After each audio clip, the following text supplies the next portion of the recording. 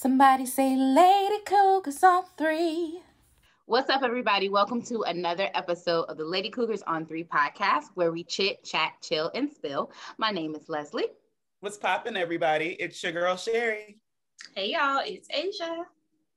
And today we have an exciting episode. We are going to be talking about all things education. Well, not all things, but things all focused around education. And we have a special guest with us, and we're super excited because he actually started as all of our coach or teacher. He turned into for me, a mentor. He became our friend, and now he's actually my colleague in the education system. And so we are excited to have Mr. Michael A. Diggins. And so we're going to bring him on in just a second. But before we do, we just want to make some notes and reminders. Remember that you can follow, like, and subscribe to us on YouTube, on Spotify. You can listen to us on all podcast streaming platforms. Wherever you like to listen to it, go ahead and tap over there. Like us, share us with your friends, your family, all the people. And your neighbors. All of the people. You can follow us on Instagram, Twitter, Facebook. We love to hear from you, all of the things. And so we're excited for today's episode. And so we're going to bring him in. All right. So we want to say welcome to Mr. Michael Diggins. Hey, Diggins. What's up, ladies? How y'all doing? Hey. Great. Good to see you.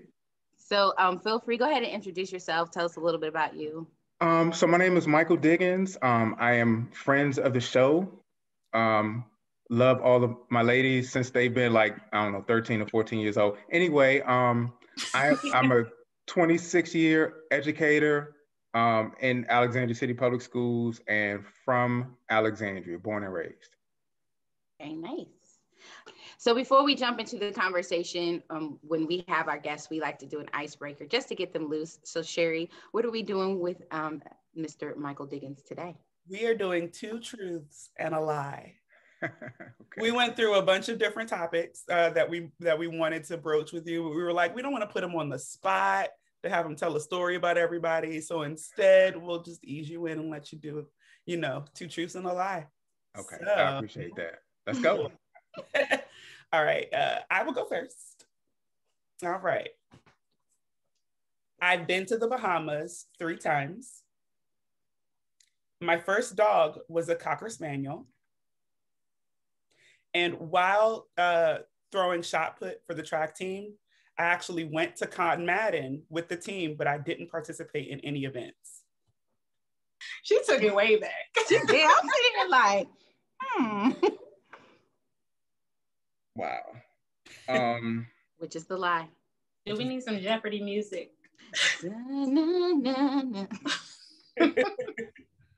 I don't believe that someone had a Cocker Spaniel. Wow. I don't believe What does that mean? I think the Cocker Spaniel is a lie. Okay. That's Are we a lie. waiting until the end? Or No, you can go ahead. Okay, so the lie was that I've been to the Bahamas 3 times. I've been to the Dominican Republic 3 times. You know what I'm saying? I'm like, when she go to the Bahamas? Yeah, I've only been to the Bahamas once, but I've been to the DR 3 Me times. too. I was a baby. Did have Cocker Girl, get out of here. That doesn't count. Judge your mother. But the Cotton Madden one, I was like, you should remember, because I was literally the only person that didn't participate in anything. I was supposed to participate in the turkey trot or something. That wasn't when she said it. I was like, I remember that. That is. Yeah, that was very specific. It was very specific. I know. So I was like, I don't know. All right, Asia, you want to go? Sure. All righty. Hold on. Because I wrote it down. Okay. So I went to a taping for The Price is Right. I don't have my ears pierced. And I've gone skydiving in Dubai. Which is the lie? I'm gonna say skydiving. It sounds crazy, enough to be believable. I'm gonna say skydiving in Dubai. And you would be correct. But actually, you know what? Skydiving is the place to go. If you're gonna go skydiving, Dubai is the place to go. And I've been, but I was like, I'm not going skydiving. We'll have to talk about that. The visit to Dubai. Oh, okay. I got to think about it. That was years ago. Yeah. Everything was years ago. Right, We've been in the house for a year. 2020 Yes. was like 10 years by itself. So Yeah. Literally, when this airs, it would have been a full year since this whole thing has really started. Right. I feel like you have an advantage because I think out of the three of us, I think you know me the best. So we'll see what you can do here. We shall see. Here we go. I have traveled to or through more than half of the states. I have sung at the Kennedy Center, on stage at the Kennedy Center. And I zip lined across rivers in Mexico. That's good. I don't even know about that. That's good. Yeah. I'm going to go with the first one. I hate you. And I thought it was ziplining because I was I like, just- "Where's ain't going? Nobody's ziplining." I don't recall ever hearing you saying, "Oh, I've been to Vegas or I've been to Texas." I'm like, no, you've been. Right. It may I feel have. that She way, but has been to Vegas. I have been to both of those. right. All that traveling was just in the state of Virginia. You thought you were somewhere else. See? Ruin my joy. Sorry. No. Can I tell a quick story? Can I tell a Yes. quick story? Yeah. Okay. Yes. So, up until maybe 20 years ago, right? I thought that I had gone to Virginia Beach before. The whole time we had gone to Sandy Point. And I thought every year we had gone to Virginia Beach. Like, And that's in Maryland? right. Right. I'm thinking we driving, going through Maryland, past Bowie. I see a bridge. I'm thinking we're in Virginia Beach. It's just Sandy Point. That's just the Black folks' beach. So Oh my gosh. I've never been to Virginia Beach before. Poor Oh, thing. I never had I mean, you're either, not missing honestly. anything, but Right. poor thing. How did you? I don't understand.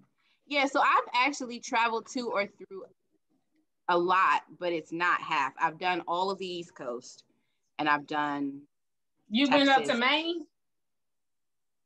I have done majority of the East Coast. Because now that I'm sitting here, and I was like, Leslie, you have not been to Maine, nor have you been to New Hampshire or Rhode Island. Those are the only two She's that been to haven't Maine to. Avenue. You been to Vermont? Northeast. Yeah. I said to or through Asia. And Wow. your And line I've was been to Alaska, Texas. too. I've been to a couple of So Leslie states in the had two Midwest. lives. Yeah, but it's not half. I know it's not 25. And yes. And first of all, Asia, judging me for it, I do zip line. I actually really, really love it. Yeah. But you won't do a cartwheel. That's not what I said. Oh, you saying I won't do a cartwheel? I won't. Okay, yeah, I'll hang over a river in Mexico, but you will not see me put my hands to the ground and go upside down. No, at least you got ropes and stuff tied to you. You know what I'm Right. saying? I could fall straight on my head from a At cartwheel. our big age, a joint might give loose. The next thing you No, know, I'm not even talking about at our Face big age. planet. At our young age, she wasn't doing no cartwheel. You're very judgy. Look, I'm just saying. Make it make So sense. judgy. The math, as the young kids say, the math is not mathing. Right. I think- Whatever. All right. So thank you for participating. You did great. Yeah. Thank you. Sherry stumped you. That's fine. Yeah. I'll be ready next time. He said, I don't think anyone would have a Cocker Spaniel. It's like, dang, no one wants a Right. Cocker Spaniel. I mean, I was going to say something more controversial, but I'm not sure who views your show. Okay.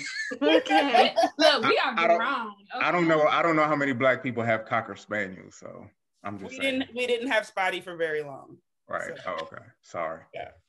We didn't. Sorry to hear that. That's because you like Black people don't have Cocker Spaniels. You had to get rid of them. Yeah. We had about 2 weeks, and then we gave him to a coworker of my mom's, where he Who's lived white? a long white? and happy life. Who was white? Black. Oh, okay. Shut him down. Wink. It's like, who was white? No, black. But he was No. long and happy life. Good. That's all that matters. Yeah. That's all that matters. Yeah. So as we mentioned in the intro, he is an educator, and we all met him, like he said, around 13 or 14. I think I was 13 because I met him from him coaching, and my brothers were doing track, and then turned into our teacher. He coached Sherry and myself, Mm-hmm. and then now he is a friend, which is very weird because we still, out of respect, there's no way that I will ever call you Michael. Ever. Or Mike. Ever. Doesn't matter how long it's been. Doesn't matter that it's been over 20 years. Doesn't matter. So today we wanted to focus on some things about education because one, we trust your knowledge and your expertise in the subject matter. And I just think that right now with this pandemic still going on, it's something that definitely needs to be touched on. And so to kick us off, we're actually going to go to Asia. Asia, what would you like to know first? Well, I would like to know what is like the backstory of how did you get involved in education or in the industry itself? Like what was like your aha moment? What prompted you to just say, you know what, this is the career path for me? Right. You know, I had some incredible, I had some incredible teachers in ACPS. And I think it wasn't until I got into high school at TC, you know, just a quick story, like I remember playing football at GW, and I saw one of my football coaches over the summer, and he was like, Diggins, why aren't you at practice? And I was like, you know, I'm thinking at the time, TC is like college, right? Like 10th grade, I got to get ready for it academically. And he was like, man, how are you going to get to college, right? And, you know, at that point, it was like, you saying I can't go to college on an academic scholarship? So I was like, okay, even though TC won a state title that year, so I'm still kicking myself for that. But I was like, okay. So I just focused on it. And one of my friends who played football was like, I'm taking this marketing class. So it was this white guy named Skip Riggins from Galax, Virginia. He had this real country accent and smoked cigarettes all the time. But you know, he was nice to me and he really like encouraged me. So I was like, I'm going to go to Tech too. And I want to teach marketing one day. Literally, I put my arm around him and said, one day it's going to be Riggins and Diggins, and I'm going to teach right here. That's cute. Yeah. That's how it happened. Yeah. That is crazy. Okay, but that's the marketing side. So how did you kind of transform into the educational side? So or do they go hand in hand? So they go hand in hand. It was crazy. Initially, I don't know if you all knew this. So I had applied to a couple of schools, James Madison, Syracuse, North Carolina A&T. I applied to Virginia Tech because of a guidance counselor, right? And because of this gentleman, this teacher, Dr. Riggins. But I wanted to go to North Carolina A&T. My brother had gone there. He had taken us to Aggie Fest in high school, right? Which he probably shouldn't have, but that we're going to have to dedicate an entire show to that. But I didn't go to A&T. I wound up going to Virginia Tech, and I was going to major in like management science or something like that. So literally the first week, I'm signing up for classes. I'm like, math. No, let's see, marketing education. No math. I'm taking marketing education, literally. So because of that teacher, I was like, well, I want to be a marketing teacher, right? So that's how it started. So what was your official major? Marketing. Well, it was management science, and it literally changed 3 days into the first semester to marketing education. Got it. I didn't know that existed. Me neither. Interesting. Okay. Yep. All right, Sherry. All right. So we'll fast forward a little bit. Of course. A lot of it. A lot of it. Fast forward to the Panamera and you know what we're dealing with right now. Right. And as a single person with no children, I only hear about what's going on in the school system and things like that. But I know a lot of the stuff that I've heard has dealt with children who are falling behind because of, you know, work, school from home and things like that. And I know now that the students are transitioning back to school. What have you seen as far as the children and the teachers sort of adjusting to our new normal? And what sort of improvements or changes have you all implemented to sort of make sure that too many people don't fall through the cracks and don't fall too far behind?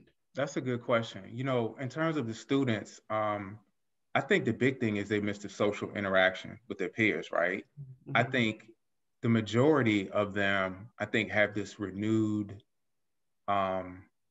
conviction and appreciation for their peers and for their teachers, right? They realize they really miss their teachers. And in turn, look, it was I remember our superintendent getting us ready. Like we were told to have lesson plans ready for up to a month. And we were doing that. And then we got the call like, hey, we're closing schools. So we were ahead of the game in that regard. But it's totally different, right? If you remember taking a college class, but also taking an online class ever, right? Like it's not for everyone. You know what I mean? So we kind of transitioned to that, as educators without having the training. It is different, but, in terms of the teachers, teachers have always been survivors, right? They're very adaptable. And they're used to doing that with the short turnaround. Now, I'm not saying that it's ideal. It's not. But I think teachers are like, give us the plan and then let us roll with it, right? Give us some time to do something with it. But it's funny because, I live in Waldorf, and there was kind of an informal survey done on a Facebook group for our development. And there were a lot of families, this was like a month or so ago, there were a lot of families who were okay with staying home. They said they had just gotten into a routine, right? We had just gotten used to being at home and mixing the schedules and just adapted to online learning. So they would wait. And my development is predominantly Black. And then you have some families in Alexandria, some white families who want their children to go back. And everyone wants to go back for the same reasons, but I think it's more of missing their friends and missing the social engagement, which is just as important, don't get me wrong. And so what have we done? We've tried to provide our staff with they call it concurrent teaching, because what's going to happen literally for us next week is we're going to have teachers who are going to have kids in the classroom with them, and those who are still at home. So they're teaching to two separate audiences. I don't believe we've given them the adequate time to do it. But again, you haven't. Right. I've already started. Right. So yes, I'm sorry. Teachers are very resilient. Leslie knows this, but teachers are very resilient. So they're making the best of it. At the same time, I think in all of this, with a pandemic going on, you have students and staff who have these anxieties, right? For all that we think we know about COVID, we know nothing in terms of its transmission. So there were a lot of questions that we had to sift through, questions that continue. And so I think I got to the point a couple of weeks ago where I texted my principal and said, there's a lot of things that we can do. We can be nice. We can smile. And I just raffled off like 20 things, like, when our kids come back, when our students come back, we have to be nice to each other, right? And just say, hey, we haven't done this before. We're all in it together, and we're going to have to get through it together. So I think one last thing I want to say about that is I think we, parents and schools, have to start thinking about what happens when we return, right? I think there are a lot of us who are assuming that we'll be back. And my guess is 75, 80% of our students will be back in the fall. That's what we're hoping for. But we can't just pick up where we left off, right? Like you don't just, say we're going to do summer school and pick up the instruction that we lost. Look, instruction was lost for all of our students. I don't care what you say. I don't care if you earn all A's or all F's. So we're going to have to be very creative about how we attempt to transition students back from an instructional point of view, as well as how we socially engage students with their peers, as well as with staff. Right. And he made some great points, especially as we think about that return, because even now I've already started that return. And so the biggest thing that I noticed that they are having to adapt to is their schedule. So the kids who actually come in are actually having a longer day. Their day starts sooner and they're with me longer. So where we might end at maybe 1:30 on Zoom, they're with me until 2:30. And so that extra hour, and their breaks are different and all those kinds of things. And some of them are not adjusting well. I mean, like they're used to having a snack. They're used to getting up when they want to go get something to eat, and little things like that you don't think about. But like he said, that established routine has now been interrupted once again. So it was interrupted back in March. It changed to something different in the summer. It changed again in the fall. And here we are approaching spring, and it's another new thing. And so I think he made a good point. It's like we as teachers we're resilient. We know how to adapt. And I think that the frustration is because people know that, they take advantage of that and they say they'll figure it out instead of really adequately preparing us so that our kids are also successful. Right. Is there any thought to like assessments when the students come back, to do some sort of assessment to say, okay, where is everybody? And then potentially, you know, adjusting student schedules and grouping them according to where they are based on the time that's been missed. Because, you know, some students will be advanced, some students adapted fine, you know, but I know a student like me who would be like, I need to be in school, I need the social interaction, I'm just gonna wake up, log on, and hope for the best. Like, has there been any thought to an adjustment of lesson plans and things like that across the board for assessing students for where they are, for when they do return? So that's a great question, Sherry. Like, I think folks are thinking about it, but now is the time to start planning for it. And Leslie and I have talked about this, right? Like, you really have to think in advance about how you want to prepare that, right? So to answer your question, like, we have been assessing students. I don't agree with it, right? Like, you are for the first time assessing students on a platform that you haven't done it before, right? The MAP. There's this thing called the MAP, and it was the idea of the first run of that was to gauge where students were, right? And then there was a second part of that we just finished about a couple of weeks ago. And to make a long story short, without going into what that is, like, you're not getting the same thing. Number one, the instruction was impacted, right? Like, here's what most people don't understand. Our schedule has changed, right? The Bell schedule, what Leslie just mentioned, right? For those who are in school versus those who are at home. Number one. Number two, teachers have had to follow a pacing guide with less time, with less face time, right? So you may be used to seeing a student 5 days a week. Well, technically, you're not seeing them as much, and definitely for not the same amount of seat time, right? So you're rushing. It's almost like broadband, right? Like, you have this very thin fiber optic network, but you're sending all of this broadband through it. So you have to expand, literally expand the cord, the fiber optics, right? So you're pushing a lot of information into a little bit of space. When you talk about how people process that, right? It doesn't work. And what we've had students shut down. Yeah. Right? Like, I can't do it. Yeah. You've had families who have accepted, like, look, you know, my child can't do it. I'm either working or I can't help them. And we've had families that have shut down. So I think you do want to assess where students are. And I think that would be helpful in tiering them, because let me say this, at least in preparing for SOLs in the spring, we've had our teachers who would move students around. Like, let's say, for example, during an elective period, a history teacher may say, I need to see these 5 students, right? Or during English class, I'm going to send you over to this math teacher so you can work on a little bit of math. So I think we're going to have to be creative with how we do this in the fall, but we have to start planning for it right now. We can't wait until June. We can't wait until August. Right. What's poppin', everybody? Thanks for watching the podcast. If you're not caught up, make sure you check out our other episodes. You can watch on YouTube, Spotify, and everywhere you listen to podcasts.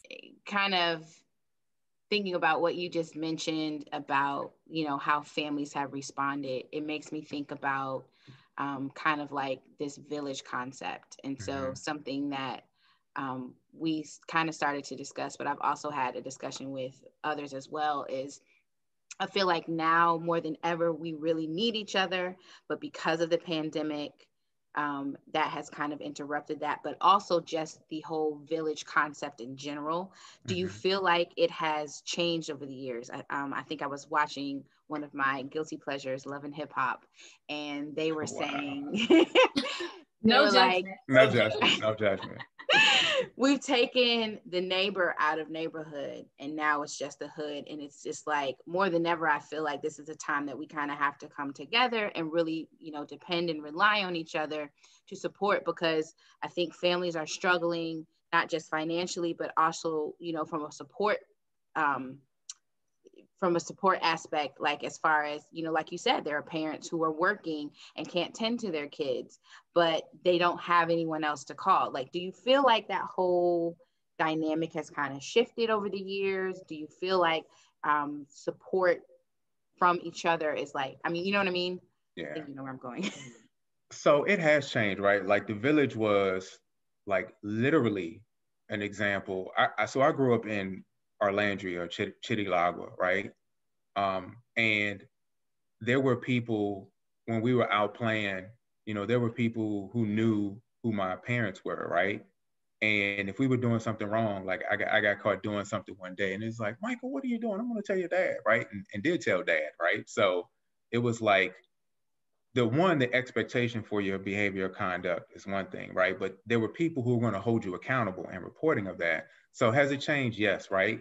To the point where it's almost kind of like mind your business, right? Mm-hmm. But I think I don't know if the average person knows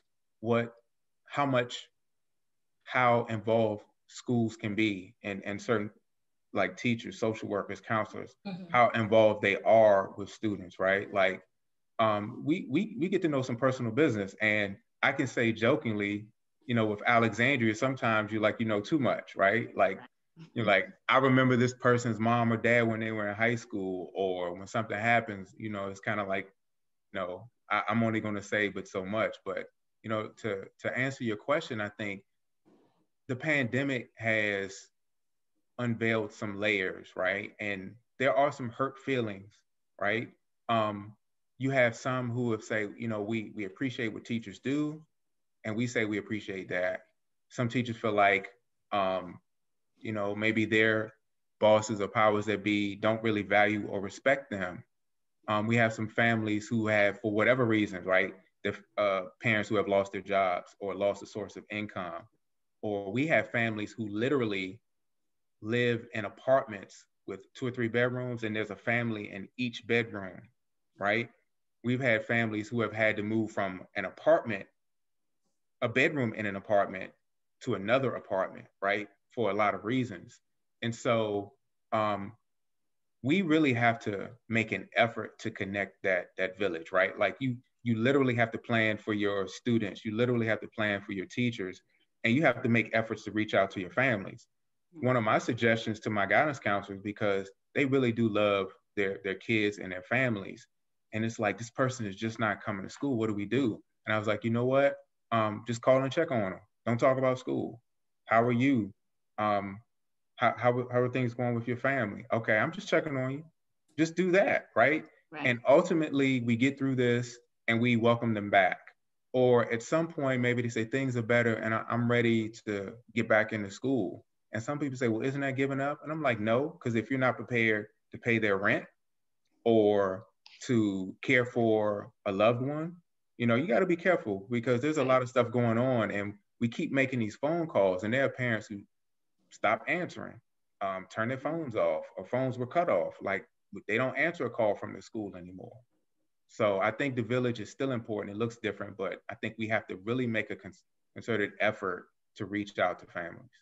And I think too, now this is just such a different time that no one really knows what to do. There's no blueprint on how parents should handle this, teachers should handle this. It's kind of just like, okay, well, what do we think is best? But what one person thinks is best, the other person might think is an annoyance, or it's just like I said, mind your business, or I'm handling my business over here. And sometimes like the lines get crossed on, I'm just trying to help versus you're in my business. So right. So I think one thing that we try to do at my school, but this is something that I believe in, right? It's like customer service is important. Like the impression that you leave on someone is important, right? Like what I can do is I can be nice to you. I can try to help you. And one of the things I always say is see it through. So it's not a case where if I call, and we've had this happen, like if you call, like I need help with my cell phone or with my internet, and you wind up ultimately, oh, well, let me switch you to this department, right? The most famous example of that is DirecTV, when you're trying to cancel DirecTV. Yeah. And it was like, are you sure you want to do it? Yes. Okay. All right, hold on one second. I'm going to transfer it. They transfer you to the point where like, look, don't cancel it. Like, no, so you learn who you need to talk to, right? Connect me to the disconnect department, right? But my point is, like, you have to be able to see it through, and you have to want to see it through. Right. But, so, and like with the Hammond, with the communities that Leslie and I work in, you know, you have families that speak Amharic and Arabic and Spanish. And so we have to be sensitive to the needs of their culture. But at the end of the day, you just have to be nice, right? And there are a lot of families that have come up to our parent liaison and say, you know, I appreciate the phone call. I appreciate you listening. It's just those little things, because there are a lot of times when folks, and this still exists, right? There are folks who have had bad experiences in middle school or high school, and that's carried on with them. There are folks who have made efforts to reach out and don't get a return phone call. There are families who, you heard the story about the young man in Baltimore City who has a 0.13 grade point average, right? But it's in the top 20% of his class. Right. And mom is saying, I've never realized that my son was failing. Like, he's technically, he should be a senior, but by credits, he's a 9th grader. And a lot of people are asking, how does this happen? Oh, God. You need to really hear about that stuff. Right. Multiple people dropped it, right? But, and these things happen, right? Like, I'm going to be honest, we've had to have conversations with teachers who are reluctant to call families. And I'm like, how do we make things better if we're afraid to talk to them? So we've had to come up with like these communication protocols, from emails to making calls to meeting with families in person, right? So that, because we're sensitive to things that have happened in the past, we're saying, if you're going to call on behalf of our school, this is what you need to do. And I think it brings me to the point, something that Aisha and I have discussed is extending grace, not just from teacher to student and teacher to family, but from family to teacher. She said that since this has begun, and just from her conversations with me and hearing me vent about things that we're going through, she said, I didn't even think about how this is impacting you all. I'm so concerned with what's happening with my child. I'm not thinking about the grace that I need to extend to them to say, this is brand new for you all as well. You are jumping into something completely different from what you have done. And, you know, like I've told people, I'm like, it's not that we're incapable, and it's not that we're not ready. It's like we're taking plans that we've had and now having to adapt them to become virtual, which is not as easy. It's not a simple transition for everything.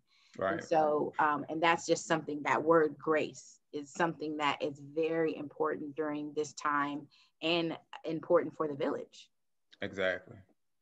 Yeah. But with just to follow up on the child with the 0.13 grade point out, like, how does that happen? And for him to be in the top. So, and what does top mean? So when you say top, like, what does that mean? So now that school was kind of an academy. So they don't have, like, you know, TC Williams is like almost 5,000 kids, right? So this school doesn't have that many kids, but what it says is, yeah, that's a different story. I'm sorry, Alexandria High School. But what that says is, number one, there are a lot of kids who are failing in that school, which is unacceptable, right? So you have to look at the administration in the school and the tone that they set in terms of student achievement. The parent has to accept responsibility as well, right? You don't let a quarter go by. I give it to you, right? You don't go through an entire school year and you're not aware of, and I don't care if it's high school, right? Like, your parents, there's a tendency for parents to not engage as much as you get older, which I get, but it's unacceptable that a parent is unaware of her child's grades, you know, from grades 9 through 12. So there are a lot of people. Now, in general, like, when you talk about someone failing, it starts with each individual teacher in the class. It's the guidance counselor, it's the administrator, it's the school principal, and it's the parent. So there are 5 people, there are 5 filters and it's the student. And the Six, right? student. Right. Mhm. So there's 6 filters that it has to go through, right? And there should be an alarm ringing. Like one thing that most people don't realize, like when I was working at TC Williams as the dean of students, this was from like 2010 up until 2015. The class of 2013 at that time had the highest cohort graduation index, which means the number of kids that you keep from grades 9 through 12, right? wow. So at that time, 2013 had the highest CGI at that time, Mhm. right? And that was not just, that was a combination of our teachers, but definitely our counselors and our social workers, right? Like talking to our kids, encouraging them, inspiring them, and the kids doing the work. You know, those things are important.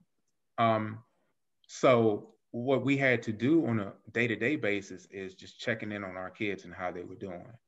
And that's important, right? To make, look, when students are failing, like ultimately that's the school's fault, plain and simple. Yeah.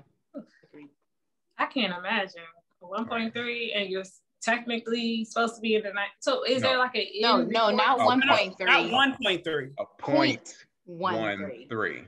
I'm gonna send you guys the article because it's even worse. They posted it in this group I'm in on Facebook, Black Educators Rock, and we kind of just like and So again, it makes me think about the village because we come in there and offer up suggestions and helpful tips. What you thought I was? Was there an end story to this? Was this recent? Yes. This was recent. This was recent. So it says that the city student passes 3 classes in 4 years, ranks near top of half class with 0.13. He's only passed 3 classes in the last 4 years. Right. But he's in the top whatever. That's still, like you said, that is still that's that. Scary and unacceptable. Yeah. Mm-hmm. It makes me think, well, like what community is this and what's going on in that community? That many students to be following. Yeah. Right. The mom said after 4 years, after 4 years of high school, her 17-year-old must start over. He's been moved back to 9th grade. Can he just get his GED at this point? Because yeah, right. Yeah, I mean, you're gonna have to make some wholesale changes in that school, right? It that reeks of how they feel about kids, right, and how they operate. You know, and I'm sorry, it's going to be a reflection on that school system, which is not fair. But they need to wholesale changes. Absolutely. Right. They said in the last 4 years, he's been late or absent 272 times. In the last 4 years? Yes. So he wasn't attending class. He wasn't doing his work, but no one was reaching out to mom. Mom didn't know. But I mean, there's a lot of people at fault here. Everybody's at fault. Right. Students at fault. Mom is at fault. Teachers are at fault. School system. Everybody's at fault. Right. Every last person. Right. And does he have, I mean, I don't know if you know this, but does he have siblings? Like, is there? Yes. I think mom mentioned, not in the school, I think they're younger, but I remember mom mentioning at least 2 or having 3 total. So there were some other siblings involved, but still. Oh no, I was just wondering. I'm like, because you've never even thought to say, oh, let me look at your report card. I'm like, so what are the other, is this the repeat pattern with the other 2 kids? It's just, that's kind of scary too. That's scary as a parent because I would be concerned, like, are they gonna take my kids? Am I an unfit parent? Like, right. Yeah. I'll send you the article. It's a lot. My brother was late to school a couple of times, and I remember he had to go in, and mom had to go in, and it was a whole ordeal. Yeah, it was like he's been late for too many times in the same semester. Mom, what's going on? And yeah, but, it's like, and that's the state of Maryland, but regardless, in the state of Virginia, there are laws about mandatory attendance to school, plain and simple. Unless a judge releases you from that, you have to go. By law. Yep. We were just talking about that because we've seen students with this new, like you said, there are parents who have just given up. Yeah. And said, my kid can't do this, so they're just not going to attend. And I'm like, that can't do that either. So we got to figure out how to do something to make it work, but you can't just not attend. Right. So from that, it makes me then think about So one thing that I've experienced is not really stress, but anxiety. My anxiety levels have definitely risen because and they've gone down a lot because my kids are really, really great.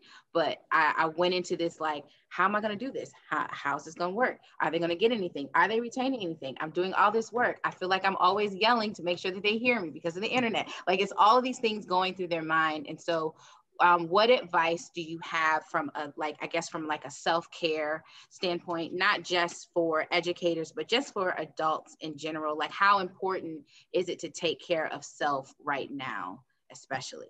It is vitally important that you take care of yourself. And just a couple of things. Number one, like being an educator, like you're on stage, right? And, to some extent, I've tried to make fun of that, because the thing is, it's like you're in these classrooms, you're in these environments, and it's like your character flaws come out. You know what I mean? Like, are you organized? Are you disciplined? How do you speak? How do you dress? How do you talk? Like, all of these things are out there. And for me, when I first started teaching, I just turned 22. You know what I mean? So yes, and everybody was like this. Well, look, but look, there was a point where I realized that I needed to dress a certain way to separate myself, right? Like, hence literally getting the 3-piece suits to look older, right? Right. But a part of that is I had to mature into being an educator, and like, so there may have been an aspect of me that I had to change to be a better professional, if that makes sense, right? Like, I had to be more organized. I had to be more focused. I had to learn to be a better listener, right? So those things were important. But, even so, I wanted to say with that, like, there were, and in marketing was great for me because it allowed me to be creative, right? So I began to create these kind of personas, right? Like, the whole Diggy thing that came about, right? That little nickname. And then I would be like, well, DI, like TI, or the notorious DIG, like, let's just make fun of it, right? So, but it was important for me. And I see some celebrities that do this, right? Like, through their social media now, they give just enough of themselves to satisfy their fans, right? But also to be real, you know what I mean? So, and I've been very blessed in that when I've had conversations with folks where I needed to, in order to relate to someone, I need them to know that I am going through things that you're going through. And I think that's what some folks have respected about me, because that was the case. Like, teachers don't make a lot of money. I'm fortunate now, but look, I'm 26 years in, but I was struggling. I was working multiple jobs. I don't know if y'all realize this, but like, there was a period between the time that I was coaching Rodney and coaching y'all where I would literally leave track practice. I was going out to it was Fairfax County, way out 66, to work at Kohl's, right? I was cleaning grocery stores. Yeah, I was cleaning grocery stores with my brother, like at some court reporting office, right? Like, until 8, 9 o'clock. So it was a struggle, right? And look, I had that Infiniti J30, like, fronting, like, I should have never bought that car, right? That car was. did have that Infiniti. That car had a phone in it. It was never turned on, right? It had a leak when it rained outside. That water ran down the windshield into the car. I remember going to my parents' house one day. I'm coming down the hill, and brake pads, rotors are gone, and my dad heard me. And I didn't even have enough money to fix it. That was kind of a changing point. I had to borrow money from him to fix my car. So I realized I needed to make some changes. So a part of that was, even when I was a track coach, I'm like, I'm not going to put you all through a workout that I haven't gone through. And how does that, stand through today? Like, this sounds crazy, but, I work out, like, for example, there are 3 floors at Hammond. And, I don't want to be that person that get to the top floor and I got to hold your knees. Hold yourself up. Like, why am I breathing so hard? So my workout would be, how many times can I go up and down those stairs 10 times and not breathe hard? So I'm on a treadmill, I'm doing 1,000 steps. You know what I mean? Like, So I realized I need to take care of myself. So I would get up at 2:30, 3 o'clock in the morning, and I was going to Planet Fitness to work out, right? Like a lot of people don't know that. I became a vegetarian almost 3 years ago. You know what I mean? So there are wholesale changes, sacrifices that you have to make in order to take care of yourself. And that's important because if you want to be a good professional, then you have to treat yourself equally as, if not better. And so there were times when I first started as an administrator where, I was getting to work at 5 o'clock with the engineer. And I was like, show me what you do. And like to open the building. And then I would get home at 7 or 8. And my wife was like, hey, when are we going to spend some time together? And, it took its impact on our marriage to the point where it was like, okay, you need to come home. Right. Mm-hmm. And, initially we had talked about having children, and then we decided it was funny how it came up. Like, okay, when we first got married, we both said before we wanted to have children, and we were like, yeah. So how do you feel about it now? And I was like, honestly, I'm happy with us being able to travel, blah, blah, blah. And she was like, me too. Right. Like, great. You don't have to worry about that. So I was like, I have plenty of nephews and nieces and y'all where I don't feel like, yeah, I don't feel like, that my legacy, I need to have a seed, blah, blah. No, I don't feel that way. But I feel very strongly, especially now, right? Like you have to take care of yourself physically. You have to take care of yourself emotionally, right? Like for me, it's my thoughts, the images, the sounds, all of them have to be inspiring and encouraging, right? Mm-hmm. And it's gotten me to the point now where like, I've returned to school past couple of weeks, and like I prayed on it and I reflect and I also meditate. And the meditation is like when I feel anxious or when I feel upset, to stay focused, right? Don't allow anyone to occupy space in your brain, right? So the meditation part allows me to stay focused. Like this person is really irritating me, but what is it that I'm trying to accomplish, right? And as long as they're not being disrespectful, then I'm like, that's not really important right now. So I'm gonna like kind of Thanos you over here or I'm gonna say, how can we get this done? I don't like you, but how can we get this done?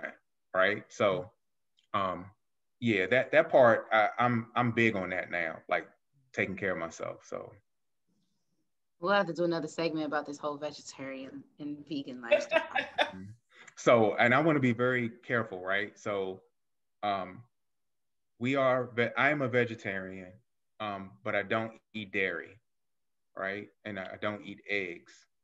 So, I want to be clear with that because I don't want to be like, I don't want the vegan folks after me, but I want to be respectful. I'm trying to get to that point, but it's hard sometimes when you see cookies and you're like, oh, they put eggs in those cookies.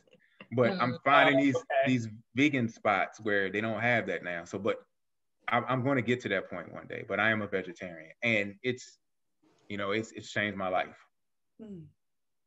Good for you. Leslie. I did it for like 60 days. Right. So, yeah. I think if you find some like good recipes, it's not that bad.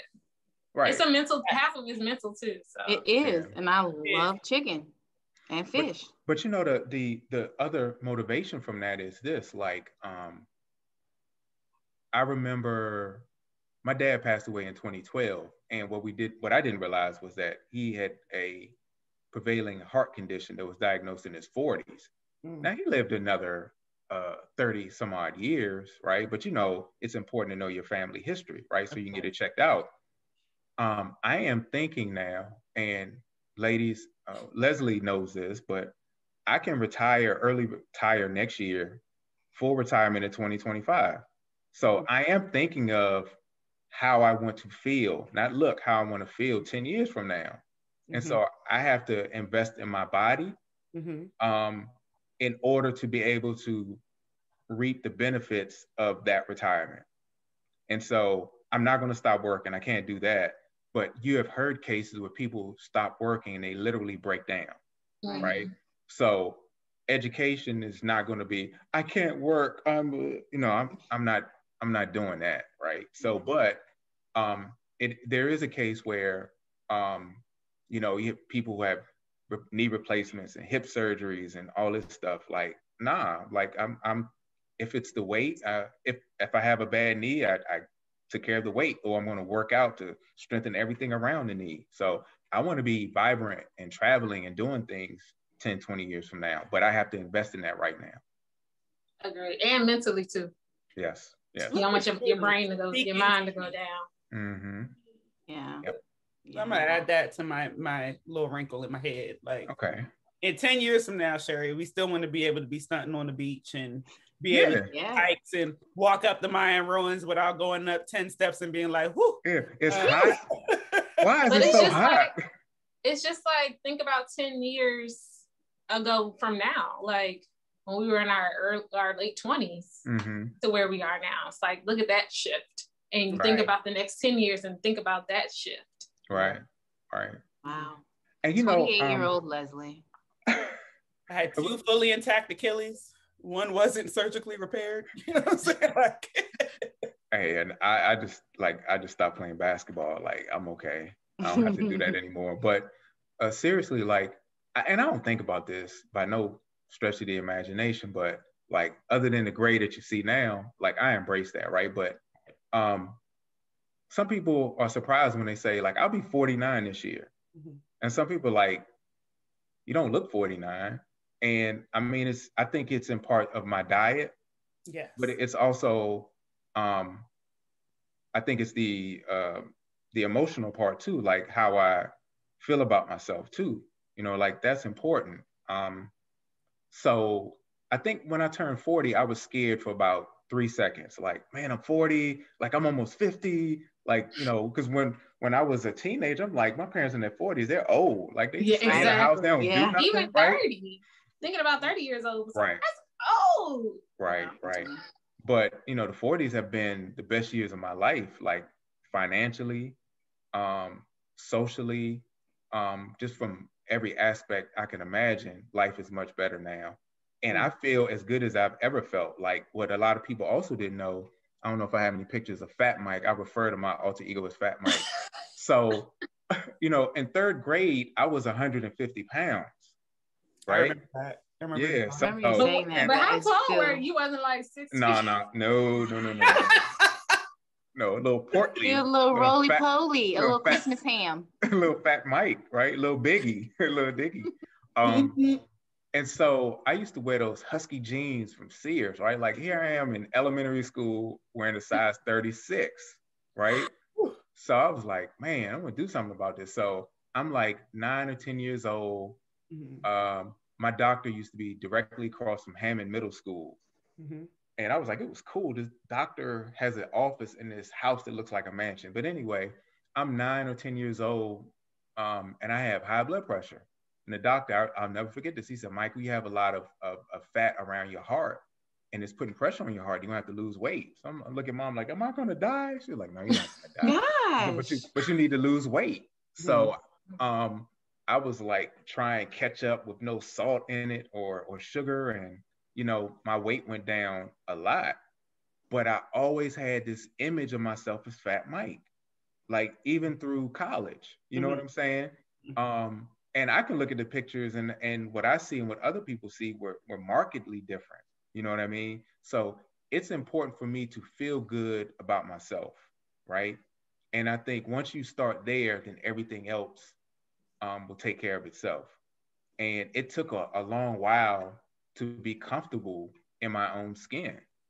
And I don't know if you hear men talk about that a lot. I know it's unfortunate that we have these images that we put out there of young women, which I disagree with. Like, we're gonna have to talk about that at some point. But it took a long time for me to accept that. And all of these, like, the 40s was that reckoning for me. It's also like, you know, when you're in your 20s and early 30s, it's like these things, this kind of put on perception, if you will, like me buying the J30, right? Broke. That thing was as, you know, that whole fill up with $5, like, that's not filling up, right? Like, that's all I got in my pocket right now. So I don't feel the pressure to have to do that. You know what I mean? It's important for me to feel good. And I began to realize that once I got into my 40s. I also think that a lot of, younger people think that you peak in your 20s. And if you think that, then you're probably doing life wrong. Hello. It's like, right. It's supposed to go up and up and up. But it's like some people just think like, oh, when I get to 21, it's like, no. You have multiple peaks. Yes.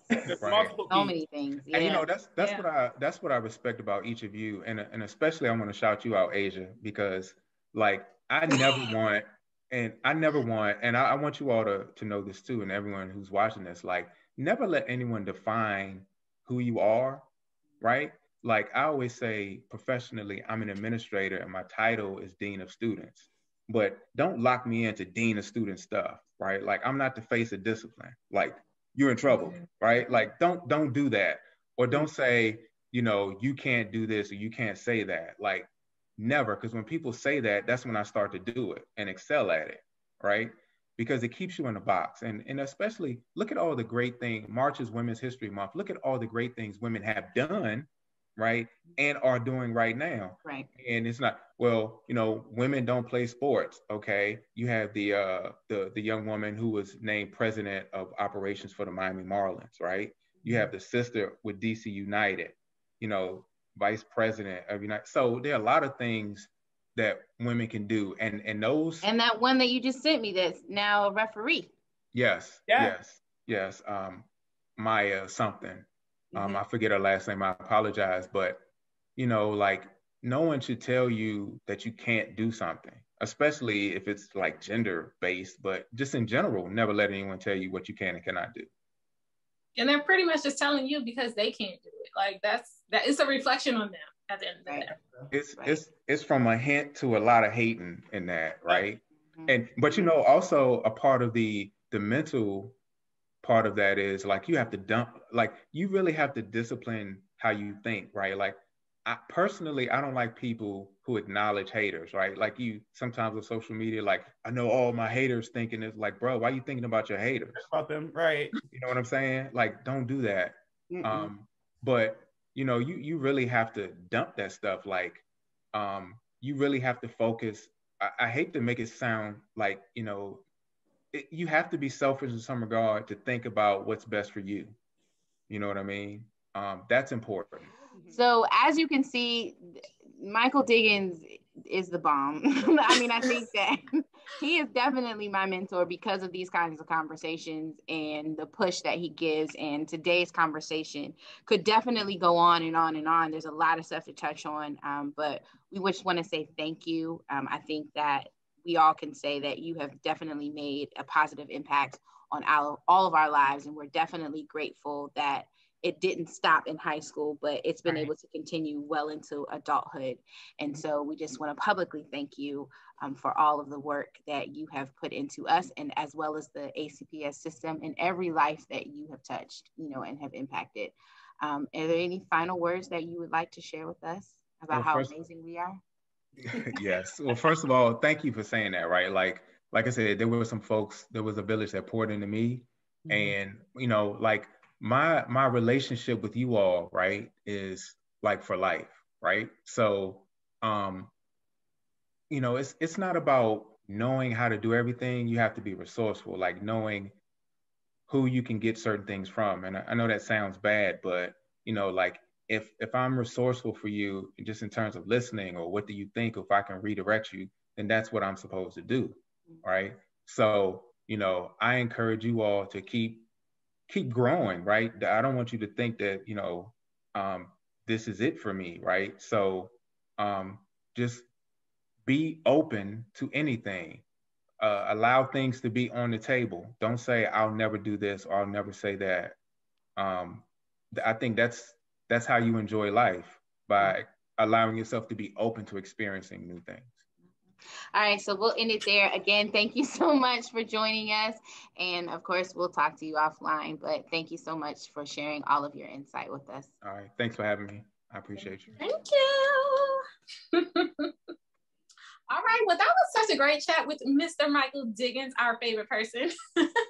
All right, so don't forget to subscribe to our YouTube channel, subscribe for Good Vibes, follow us on all social media, Spotify, and listen to our playlist over there while you're at it.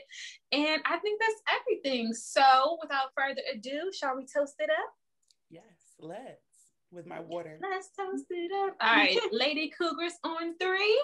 1, 2, 3. Lady Cougars. Bye, y'all. Bye. Somebody say Lady Cougars on 3.